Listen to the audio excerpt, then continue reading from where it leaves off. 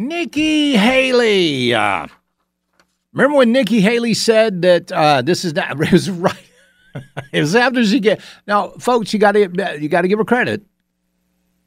Even if it's fake confidence, it was confidence to come out and say, after her third place finish in Ohio, Nikki said this is now a two-person race. Talking about New Hampshire, this is now a two-person race. Well, they've kind of gone from that to, shall we say, lowering expectations. Yeah. I mean, even Sununu, Governor Chris Sununu up there in New Hampshire, is predicting a Nikki Haley victory. It's going to be a victory. Going to be a victory. Well, now they're kind of downplaying all of that. And they're saying, So they've gone from Nikki Haley is going to win in New Hampshire to she'll probably, maybe, hopefully finish a close second. Meanwhile, according to an NBC News report, it almost sounds like Haley's campaign has given up on New Hampshire because Haley is keeping a very low profile before the primary. She even ducked out of one of the debates with Ron DeSantis, and her schedule has become, shall we say, very Biden-esque at a time when she ought to have a packed schedule. She should, but she doesn't. She's a no-show or canceling a lot of these events. Everybody in New Hampshire is disappointed, said Juliana Bergeron, a Republican National Committee member in New Hampshire. I can't be positive, but yeah, I do think it matters.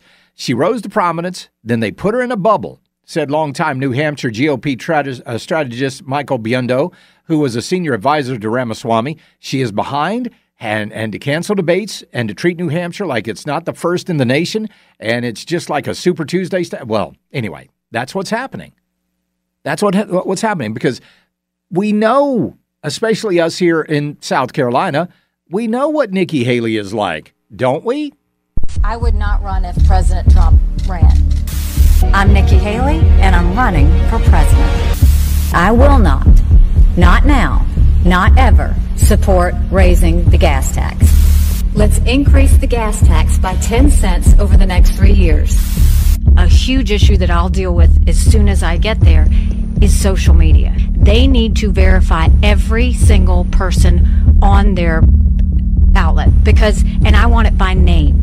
I never said government should go and require anyone's name. I think China's been a really great friend of ours.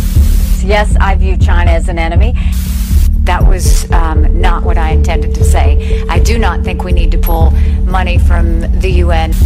The UN, the only thing is we would defund the UN as much as possible.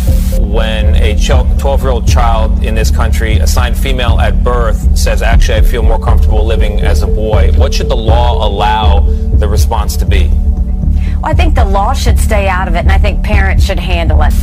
I think there should be federal involvement. You should not have any gender-altering anything done to a child before the age of 18.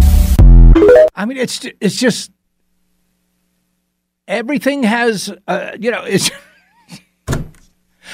she has denied everything she has said, even though she sits there and she sees the television cameras in front of her, even though she sees the microphones right there. And she knows we've got all of this stuff on tape. She still contradicts herself time and time again. Time and time again. And the polls are reflecting this, folks. This is one of the reasons that they've gone from this is a two-person race to, well, hopefully we'll get a close second. New Hampshire Republican primary St. Anselm poll came out today. Trump, 52. That is a 14-point lead over Nikki Haley. The Boston Globe, Trump, 14 points over Nikki Haley. Let's see. Let's take a look at some of the other polls here for the New Hampshire primary. All total, the RCP average, Real Clear Politics average is at 12.8%. Trump leads in the St. Anselm, like I said, by 14. The Boston Globe by 14. The Emerson poll has him at 16. But the one that she really clung to here was the CNN poll. Oh, CNN poll with the University of New Hampshire. That put Trump at a +7 over Nikki Haley. And she was really in on that. Oh, boy. That one came out 10 days ago. 10 days ago. And that's why she came out with those statements like, hey, this is a single-digit race now. Hey, the caucuses are over. We're on to an actual primary. So now it's a two-person race. Well, the very next day, the Emerson poll came out and had Trump plus 16. And then it's gone that way ever since. So now, like I said, they've gone from this is definitely a two-person race to, gosh, I hope we finish. Oh, my word. I'm telling you what, this is crazy. Charlie, call her Flippy Nick. I almost said Flippy Nikki. Charlie, I must have this video clip.